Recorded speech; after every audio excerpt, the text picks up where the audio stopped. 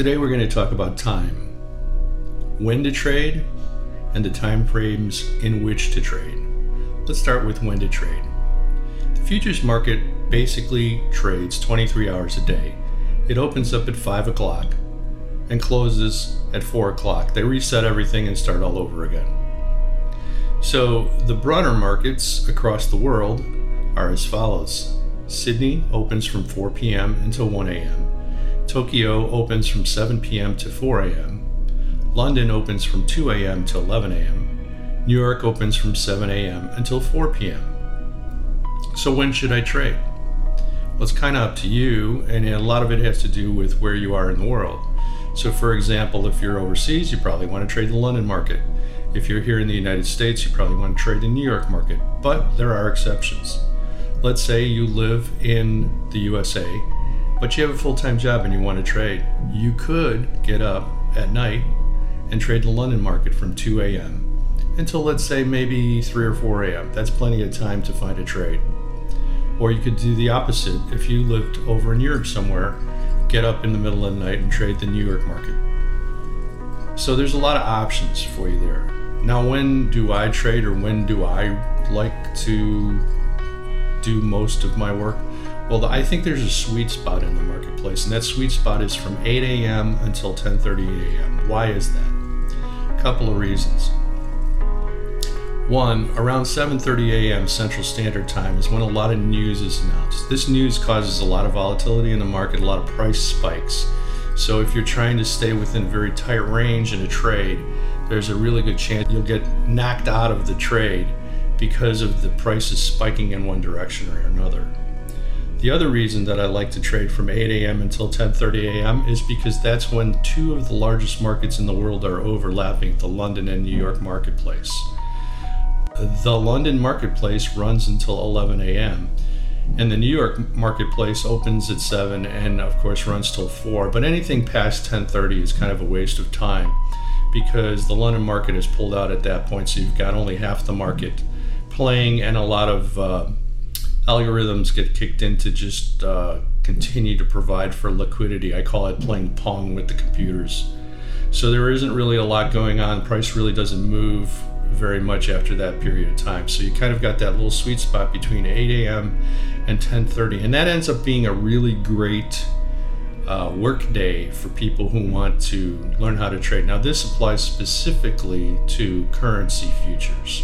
If you trade an index, or if you trade some other commodity or type of futures contract, it might make more sense for you to trade farther on into the afternoon. But I personally don't like to trade past 10:30 because I think it's such a focused, intense activity that it fatigues you very quickly. So if you try to stay and trade for the entire day, it really wears the crap out of you. Okay? So that's when I think you should trade.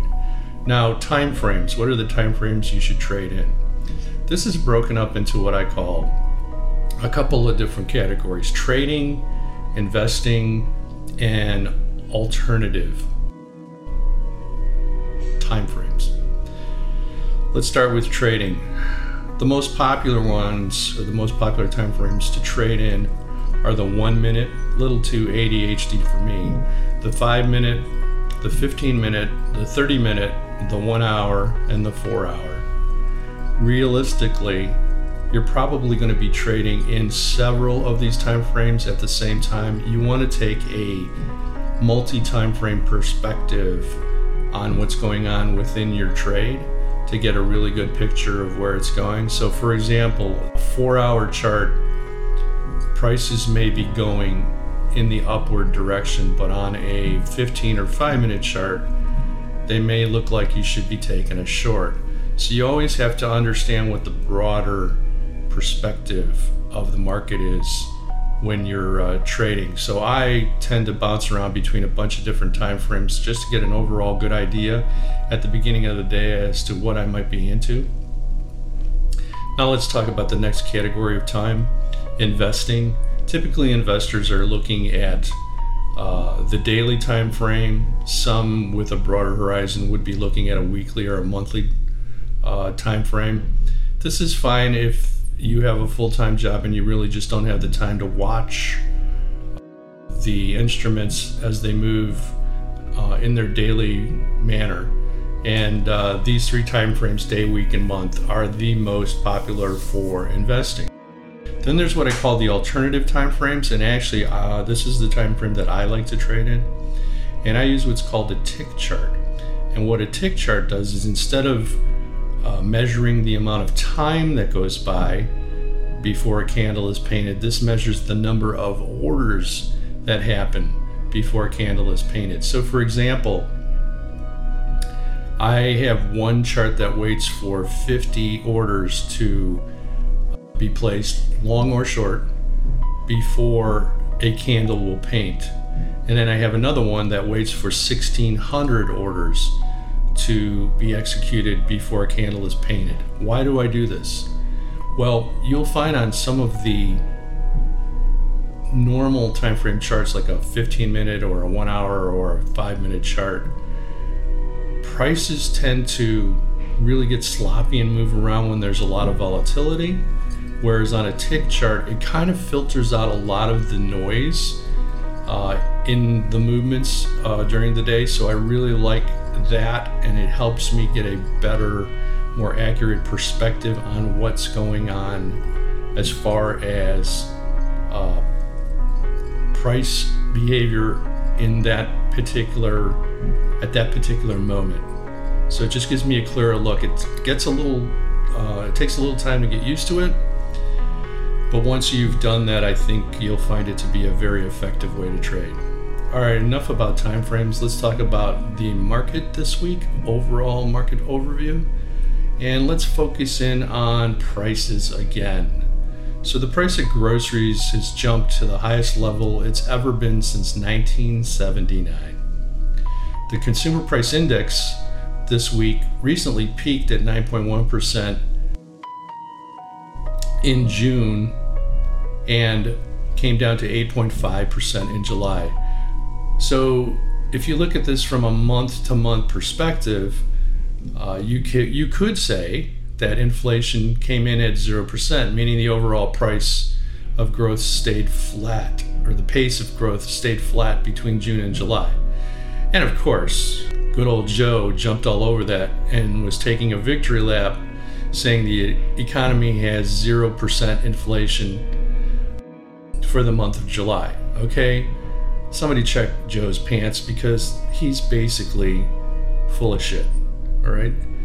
And he thinks you're really stupid. So he's running around saying inflation is at 0%, inflation is at 0%, overlooking the fact that the year-over-year rate of inflation tends to be more commonly reported at about 8.5%. And if you look at shadow stats, which is, in some people's opinions, the actual real rate of a lot of these different measures, their inflation rate is well over 20%.